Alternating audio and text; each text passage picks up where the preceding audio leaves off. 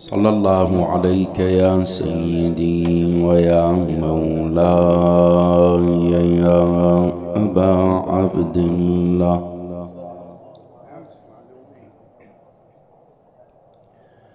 صلى الله عليك يا سيدي ويا مولاي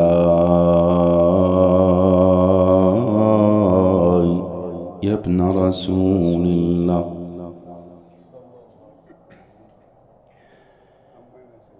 وابن أمير المؤمنين وابن سيد الوصيين وابن فاطمة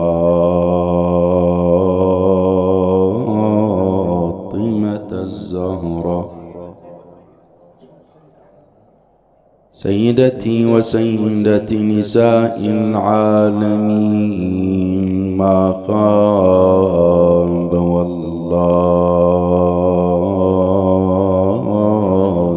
من تمسك بكم وأمن من لجأ والتجا إليكم. يا ليتنا كنا معكم سادتي فنفوز والله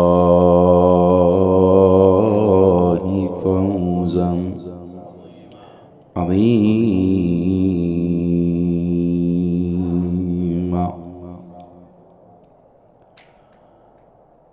قطعت سهول يثرب والهضاب على شذنية تطوي الشعاب. سرت تطوي الفدافد والروابي وتجتاز المفاوز والرحاب. إذا انبعثت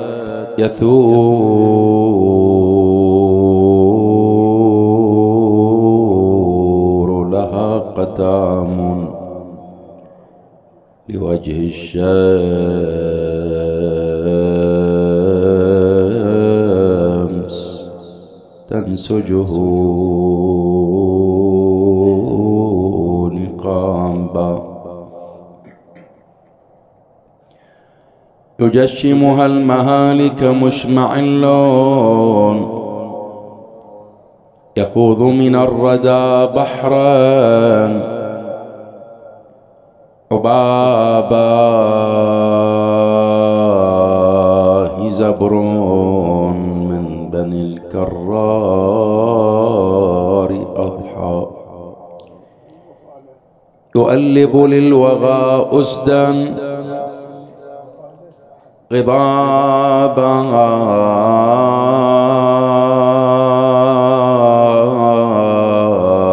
غدا تألبت أرجاس حرب لتدرك بالطفوف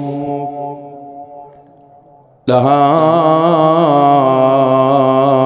طلابا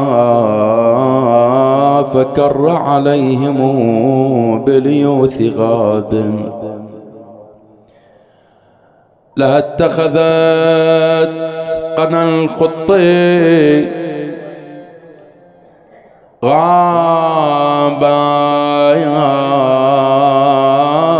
وأروع لم تروعه المنايا. إذا ازدلفت تجاذبه جذابا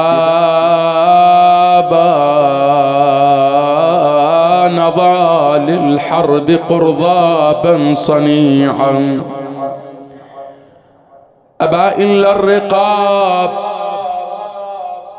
له قرابا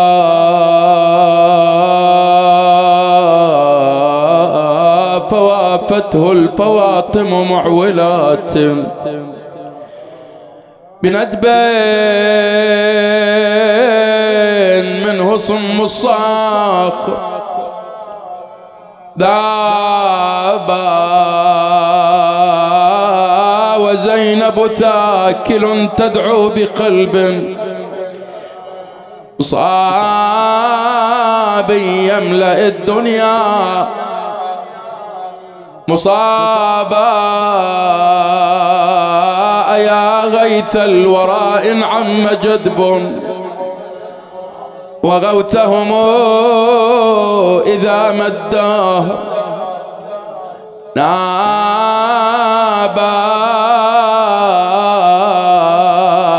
لقد سلب العدا بالرغم من نار داء الصون قسران والحجابات تصرخ بعالي الصوت طايح وين يا حسين خدر مهتك وانت غياث المستغيثين عجل ادركنا لا يهتكون النساوين لما انسمع ظليت قلب فوق لوعة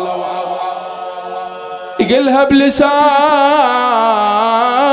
الحال يا اختي لا تجيني ولا تكثرين من البواج تهيجيني ورديس كان لا يذوبها ونيني ولا تكثري عتبك ولا تجيني بلخمة تعتبين يا زينب وانا جثاب الارى راسي قبالك والجسد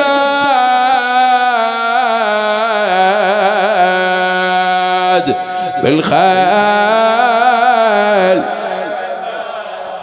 روح الشريعة بلشته شوفين عبا يقدر على النهضة وسلسة فهل صحات دخيلك يا المقطع بالشره لأن الندار ترى جفوفي وللخيم روح بهاليتامى يا الوده تدرون بي مقطعة يميني وليسار ولكن الأمر لله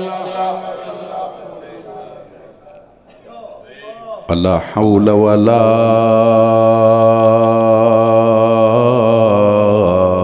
قوة إلا بالله العلي العظيم والعاقبة للمتقين ولا عدوان إلا على الظالمين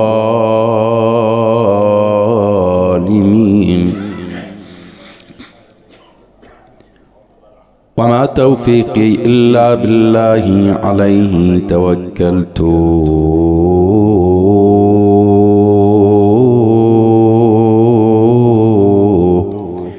وإليه أنيب.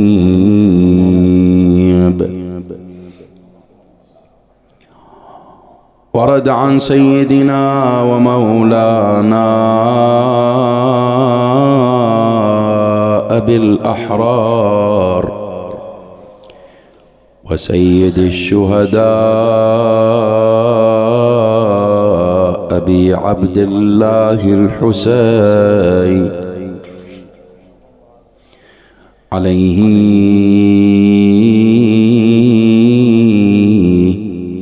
أفضل الصلاة والسلام.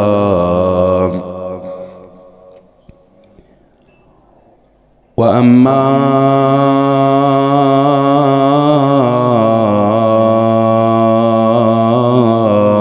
سكينة فإنها غالب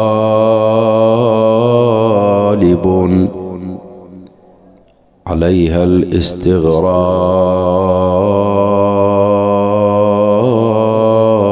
مع الله.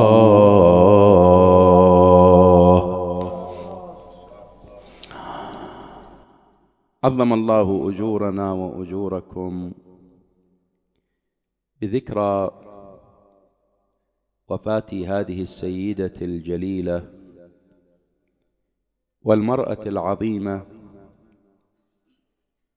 وهي بنت من بنات الحسين، ألا وهي سكينة أو سكينة صلوات الله وسلامه عليها.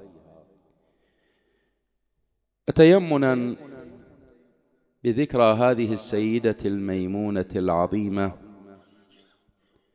أن نقف عند بعض محطات أو قبسات من حياتها الشريفة، وما كان لها من الفضل والشرف، حتى مدحها الإمام المعصوم أبو عبد الله الحسين صلوات الله وسلامه عليه، وقال فيها: وأما سكينة فإنها غالب عليها الاستغراق مع الله تبارك وتعالى. هذه الكلمة رغم قلة الألفاظ فيها، لكنها من ناحية الدلالة والمضمون تنم عن عظم مقام هذه المرأة الميمونة العظيمة، وما لها من الفضل والشرف عند الله تبارك وتعالى. لكن قبل أن أستعرض شيئا من حياة هذه المرأة العظيمة،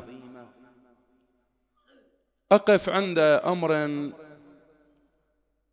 لنتأمل ما جرى في صفحات التاريخ على ريحانة رسول الله وأهل البيت قاطبة عليهم أفضل الصلاة والسلام. حقيقة الأمر من نجي ونقرأ حياة السيدة سكينة وما كتب عنها في صفحات التاريخ، وكيف كانت الأقلام تخط حبرها وتكتب ما لديها عن هذه السيدة، لتجد حجم الاعتداء والحرب التي استنفرت من قبل القوم على أهل البيت سلام الله عليهم. يا أخي، لا تجد أمرا من الأمور ولا تجد شيئا يرتبط بالحسين صلوات الله وسلامه عليه إلا وتجد أنه وقع في دائرة الحرب المعلنة والصارخة منذ ذلك الزمان وإلى زماننا. بل هذه الحرب ما جرت على أحد كما جرت على أهل البيت سلام الله عليهم. ألا من تجي إلى الحرب العسكرية التي جرت على الحسين والنيل بجسد أبي عبد الله الحسين والتمثيل بريحانة رسول الله، كل هذا ما وقف القوم عنده بعدما جرت وتسلسلت الحرب إلى أهله وحرمه ونسائه، من قبيل إضرام النار، من قبيل أخذ بنات رسول الله سبايا هدايا من بلد إلى بلد، وغيرها من الفواجع والمصائب التي ذكرت في صفحات التاريخ. أكو جريمة أخرى من جملة هذه الجرائم التي تعرض لها أئمة أهل البيت، وبالذات مولانا الإمام أبي عبد الله الحسين. ما هي تلك المصيبة وما هي تلك الجريمة التي ارتكبت في حق الحسين؟ من جملة تلك الجرائم الإعلام المضلل والأفواه المأجورة والأقلام المدسوسة التي ما هدأت في يوم من الأيام أن تكتب ما تكتب عن الحسين صلوات الله وسلامه عليه. يا أخي، لا يوجد أحد تعرض إلى حرب شرسة كما تعرض لها الحسين صلوات الله وسلامه عليه، بكل ما للكلمة من معنى. حرب عسكرية ما وقفوا عندها، حرب إعلامية وتضليل وكذب ودجل، وحتى في صفحات التاريخ. تعال شوف ماذا يقال على الحسين، ماذا يقال على ثورته الشريفة ونهضته المباركة، بل ما أدلت به الأقلام المدسوسة والأفواه المأجورة حتى على حرمه ونسائه، وقالوا فيهن ما قالوا. من جملة ما كتبت الأقلام وما تفوه ذلك الإعلام به ما تحدثوا به عن هذه السيدة الجليلة، السيدة سكينة أو السيدة سكينة. تعال شوف ماذا يذكر عنها. من نجي نقرأ ونفتح صفحات التاريخ وما كتبته تلك الأقلام عن هذه المرأة العظيمة التي هي بنت من بنات الحسين.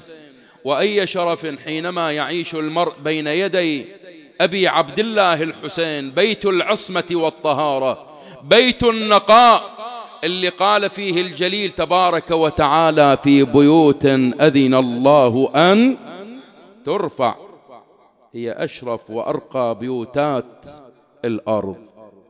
لكن تعال شوف ماذا يقال عن هذه السيدة. تدري ماذا يقال؟ واعذرني على بيان بعض ما يقوله البعض في صفحات التاريخ عن بنت من بنات الحسين. قالوا بأن سكينة كانت تحضر مجالس الرجال، وكانت تقيم تلك المجالس من أجل إنشاد الشعر ونظم الشعر بين الرجال وبين الشعراء. وقالوا أنها في مجلس مختلط من الرجال والنساء، في محاولة لشنو؟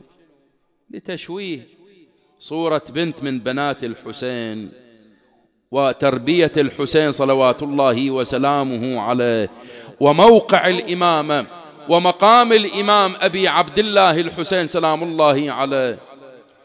بل ذكروا أمور، يعني حتى ما يقال في أكثر الناس اللي احنا نقول والله منحاط أو ما شابه ذلك، ما أطلقوا فيه هذه الكلمات كما أطلقوها في أئمة أهل البيت، وبالخصوص هذه السيدة الجليلة. قالوا إنها كثيرة شنو؟ الزواج والطلاق، وأنها كانت تنتقل من زوج إلى آخر، وما شابه ذلك من هذه الكلمات التي أطلقوها في حقها. زين، كيف تجمع بين ما يقال عنها وبين كلمة أبي الأحرار وسيد الشهداء، وأنت خبير أن الإمام المعصوم ما عنده مجاملات، مو لأنه بنت ولا لأنه في مستوى القرابة أو لأنها بنت من بناته.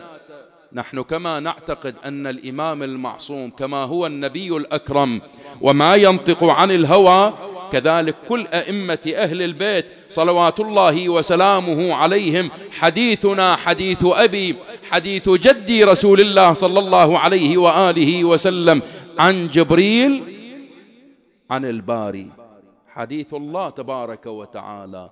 ولما يأتي الحسين سلام الله عليه ويقول: وأما سكينة فإنها مستغرقة في الله تبارك وتعالى. هل يمكن الجمع بين حديث الحسين وبين ما يذكره البعض من الاتهام والطعن والحط من قدرها وشرفها ومنزلتها ومقامها؟ زين، إذا تقول والله هي كانت تحضر في مجالس الرجال من أجل الفراسة في الشعر ومناظرة الشعراء، وين شعر السيدة سكينة؟ وين شعرها؟ أكثر ما يذكره المؤرخون أن لهذه السيدة 6 أبيات فقط، 6 أبيات. روح ابحث ستجد أن هناك 6 أبيات لهذه السيدة الجليلة. زين، هل يتناسب أنها في مجالس الاختلاط وفي مجالس الرجال والنساء وما شابه ذلك ويجري في تلك المجالس ما يجري، والإمام يقول فإنها غارقة أو مستغرقة في الله تبارك وتعالى؟ شلون يمكن الجمع بين هاتين الحالتين؟ هذا كله من أجل الحط من قدرها والنيل من مقامها، لا لشيء إلا لأنها بنت من بنات أبي عبد الله الحسين صلوات الله وسلامه عليه. هذا من جهة. من جهة أخرى، اللي كانت تقام هذه المجالس ويحضرها الرجال والنساء، أين مولانا الإمام زين العابدين؟ وإحنا نقرأ أن الإمام زين العابدين بقي من بعد أبيه الحسين كم سنة؟ 32 سنة باكيا على أبيه الحسين. وين رعاية الإمام؟ وين موقف العصمة، مقام العصمة، اللي أن يكون النظر إلى الحرم والنساء، أن ينظر إلى أخواته، أن ينظر إلى النساء؟ هل يعقل أن هذه السيدة يجري منها ما يجري بمحضر الإمام زين العابدين علي بن الحسين صلوات الله وسلامه عليه؟ وقبل هذا الاحتمال، هل يتسنى لبيت بهذا المستوى من الطهر والنقاء أن تتخرج منه امرأة يكون لها الجلوس في مجالس الرجال والنساء؟ هذا كله ينم عن حجم الحرب التي وجهها القوم على أهل البيت وعلى أبي عبد الله الحسين صلوات الله وسلامه عليه. لكن لما تجي إلى حقيقة الأمر، ترى أكو امرأة تسمى سكينة أو سكينة تحضر مجالس الرجال والاختلاط والطرب والغناء وما شابه ذلك موجود، لا ينفى هذا الأمر، لكن مو بيت الطهر والنقاء. تدري من؟ فإنها سكينة بنت خالد بن مصعب بن الزبير. بيت الزبير اللي عرف عنه بالطرب والغناء والفسق والمجون، ونظرا لوجود هالاسم أرادوا التمويه والتشويش على بنت من بنات الحسين، والقول أن هذه البنت كانت تمارس ما تمارسه. بنت منه؟ بنت من بنات الزبير اللي كان لها مستوى من الانحطاط في وجودها في مجالس الرجال والنساء والاختلاط. هذا واحد. 2، تتمة الرواية. وأما سكينة فإنها مستغرقة في الله. مستغرقة في الله، لما نقول مستغرقة يعني شنو؟ فلان لما نقول غرق فلان يعني استوعبه الماء من كل جانب ومكان، أي أن هذه المرأة استوعبها حب الله تبارك وتعالى من كل جانب ومكان، فهي لا تنظر إلا إلى رضا الله تبارك وتعالى. بعد تتمة الرواية يا مؤمن، فهي لا تصلح، كملها، فهي لا تصلح لرجل. كيف لا تصلح لرجل؟ هذا حديث. ولذا البعض لما اجى إلى هذا المقطع شكك في الرواية أن الإمام الحسين نسبة هذه الرواية إلى الإمام الحسين حينما قال فهي لا تصلح لرجل. وحقيقة الأمر فهي لا تصلح لرجل، شنو حقيقة لا تصلح لرجل؟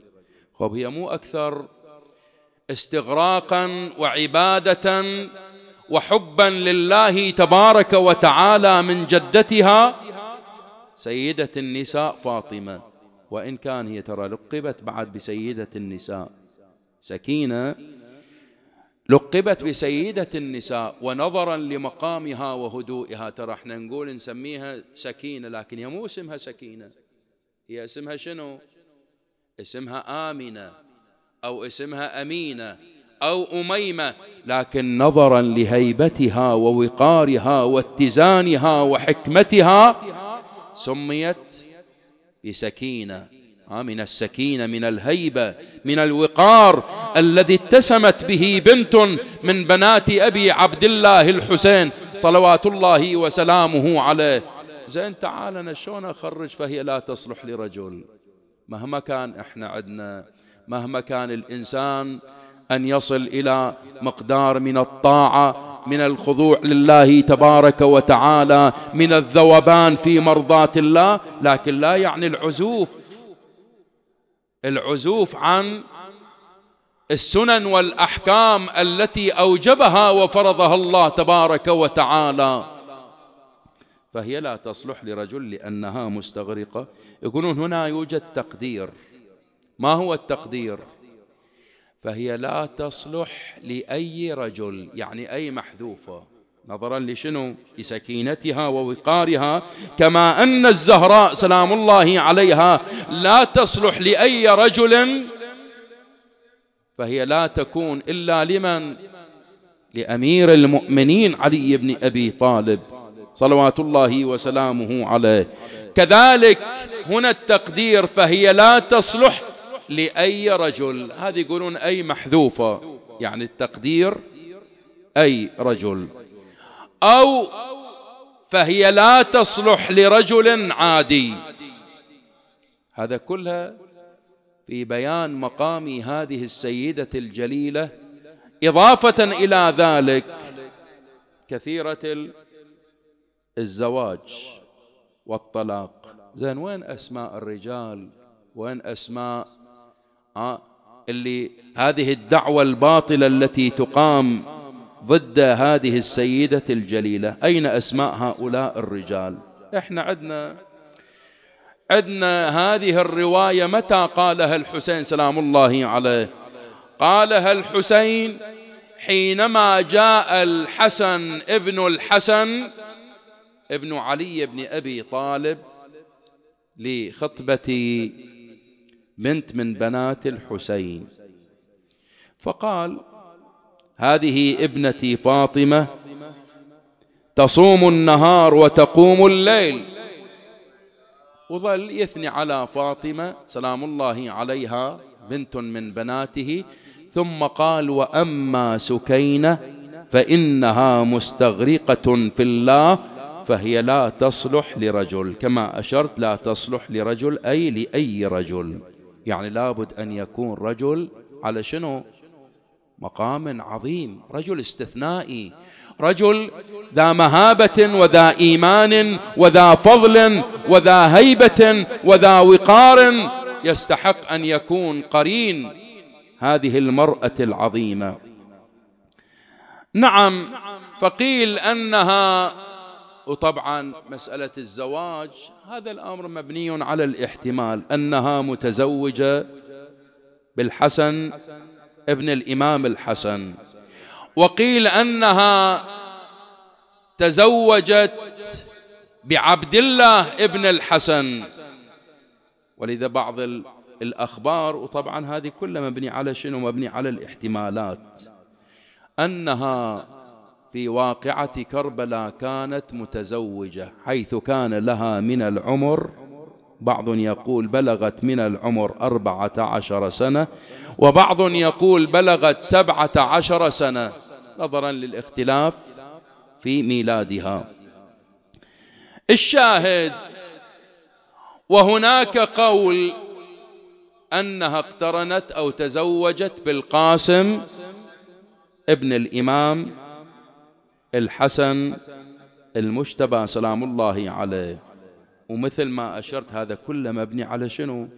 مبني على الاحتمالات، لأنه ما موجود شيء قطعي وشيء يقين. ولذا لما يقال عن القاسم وزواج القاسم يقال جيء بالقاسم إلى المسمات له، ماكو تحديد. ولذا كل هذه الأمور مبنية على شنو؟ على الظن وعلى الاحتمال. أما ما كان بينها وبين أبيها أبي عبد الله الحسين صلوات الله وسلامه عليه، فلقد كانت من المشاهد العظيمة والفجيعة والأليمة التي جرت على بنت من بنات الحسين صلوات الله وسلامه عليه، ألا وهي سكينة سلام الله عليها. ولذا جرى عليها من السبي، جرى عليها من الحصار في أرض كربلاء، جرى عليها ما جرى، بل وشاهدت تلك الفاجعة الكبرى والمصيبة العظمى، بل وألقت بنفسها على جسد أبيها أبي عبد الله الحسين. ورد في الأخبار أن هذا الموقف الذي جرى بينها وبين أبيها لما ألقت بنفسها على جسد أبيها أبي عبد الله الحسين، وسمعت صوت من منحره الدامي ماذا يقول؟ بني سكينة إذا بلغت المدينة فأبلغي شيعتي عني السلام، وقولي لهم إن أبي مات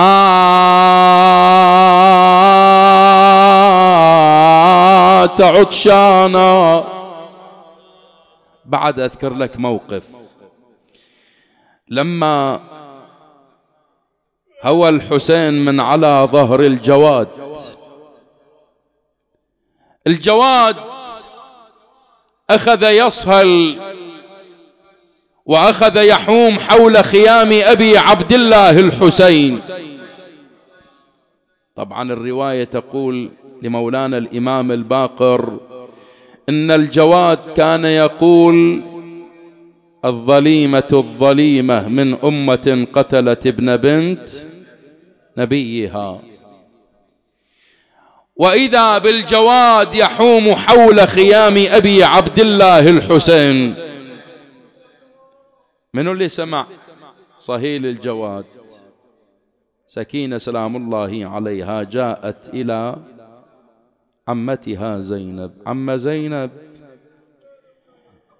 عم زينب إني والله أسمع صهيل جواد أبي الحسين يحمحم.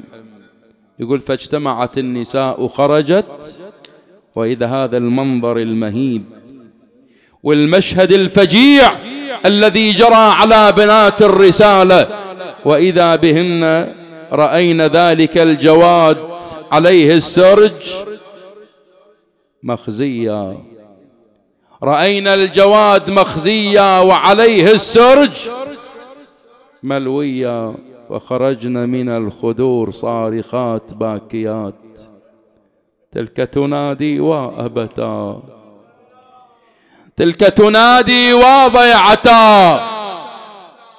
لكن بعد شوي خل أرجعك وتعذرني، خل شوف هالمشهد ويا سكينة مع أبيها أبي عبد الله الحسين سلام الله عليه.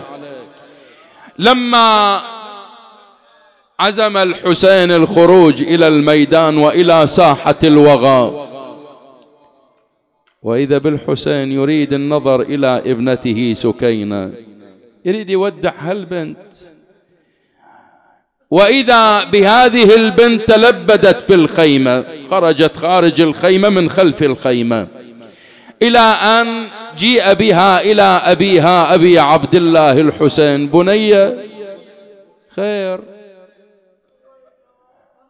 لم لا تأتي إلى الوداع؟ قالت: أبا يا أبا عبد الله، ودعت أخي العباس، ودعت عمي العباس فلم يعد، ودعت أخي الأكبر فلم يعد، وأخشى أن يكون بيني وبينك وداع فلا تعود. هنالك جلس الحسين على حر التراب. قالت لسكينة، قالت: أبا اصنع بي كما يصنع بالأيتام. أخذ يمسح بيده على ناصيتها مناديا: سيطول بعد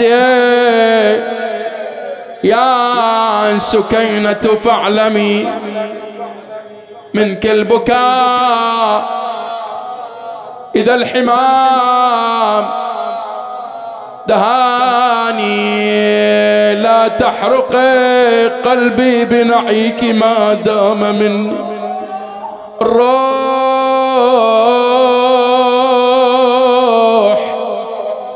في جثماني. في أمان الله، في دعة الله، بوداعة الله يصيح زينب يا سكينة. يلا يلا ويا الحسين. بوداعة الله يصيح زينب يا سكينة. حفظكم الله وطبق ضجا يا ولينا، عنا تروح من بعد وصيت بنا وحسين يسترجع بس يدير بالعين. شنو حالهم؟ فرن حواسر والهزر بالحال طاحت، والكل على حسين شبحت والروح راحت، وتجلدت زينب على الشدة وصاحت: بعدك يا خويا هالحراير تلتجي، لجف البصر لا تشلشل الليل بظلام، وكلها حريم وفاقدة وعدها يتامى، وهالعسكر المشوم ما ندري شمرامه. يا هو اللي يصاليها تريد رجال ظفرين، اللي يحسن انا وياك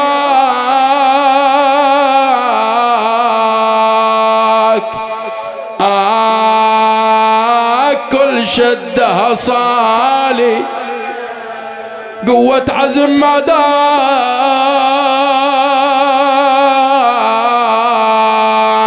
اشوف انك اقبه. لو رحت يا ابن امي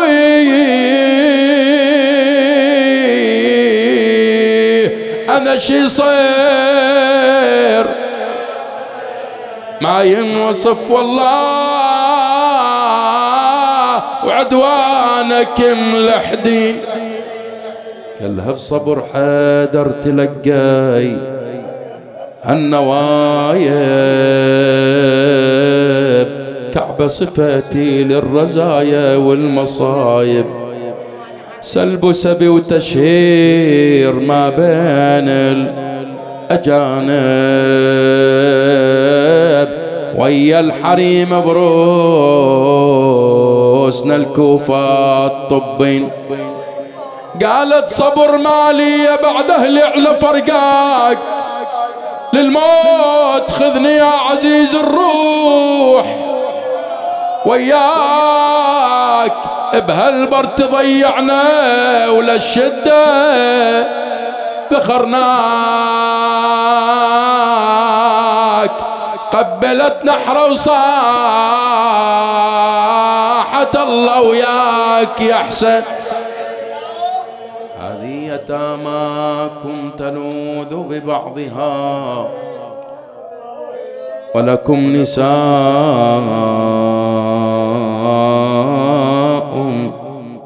تلتجي بنسائي يا الله. تقبل عزاءنا، فرج عنا وعن جميع المؤمنين والمؤمنات. اللهم اشف كل مريض، اللهم فك كل أسير، اللهم اصلح كل فاسد من أمور المسلمين. اللهم غير سوء حالنا بحسن حالك يا كريم. المؤسسين والحاضرين احفظهم في أنفسهم ومتعلقين ومن يلوذ بهم. اللهم فرج عنا وعن جميع المؤمنين والمؤمنات. إلى أرواح موتى المؤمنين والمؤمنات ومن مات على الإيمان، وبالخصوص من يهدى لهم ثواب هذا المجلس المبارك. إلى روح المرحوم الحاج الأستاذ عبد الله محمد الفردان، وإلى روح المرحوم الحاجة نصر أحمد الفردان، وإلى روح المرحوم الحاجة ابتسام عبد الله الفردان، وإلى روح المرحوم الحاجة فاطمة باقر علي محمد. إلى أرواحهم وأرواح موتى المؤمنين والمؤمنات ومن مات على الإيمان نهدي للجميع ثواب سورة المباركة الفاتحة تسبقها الصلاة على محمد وآل محمد.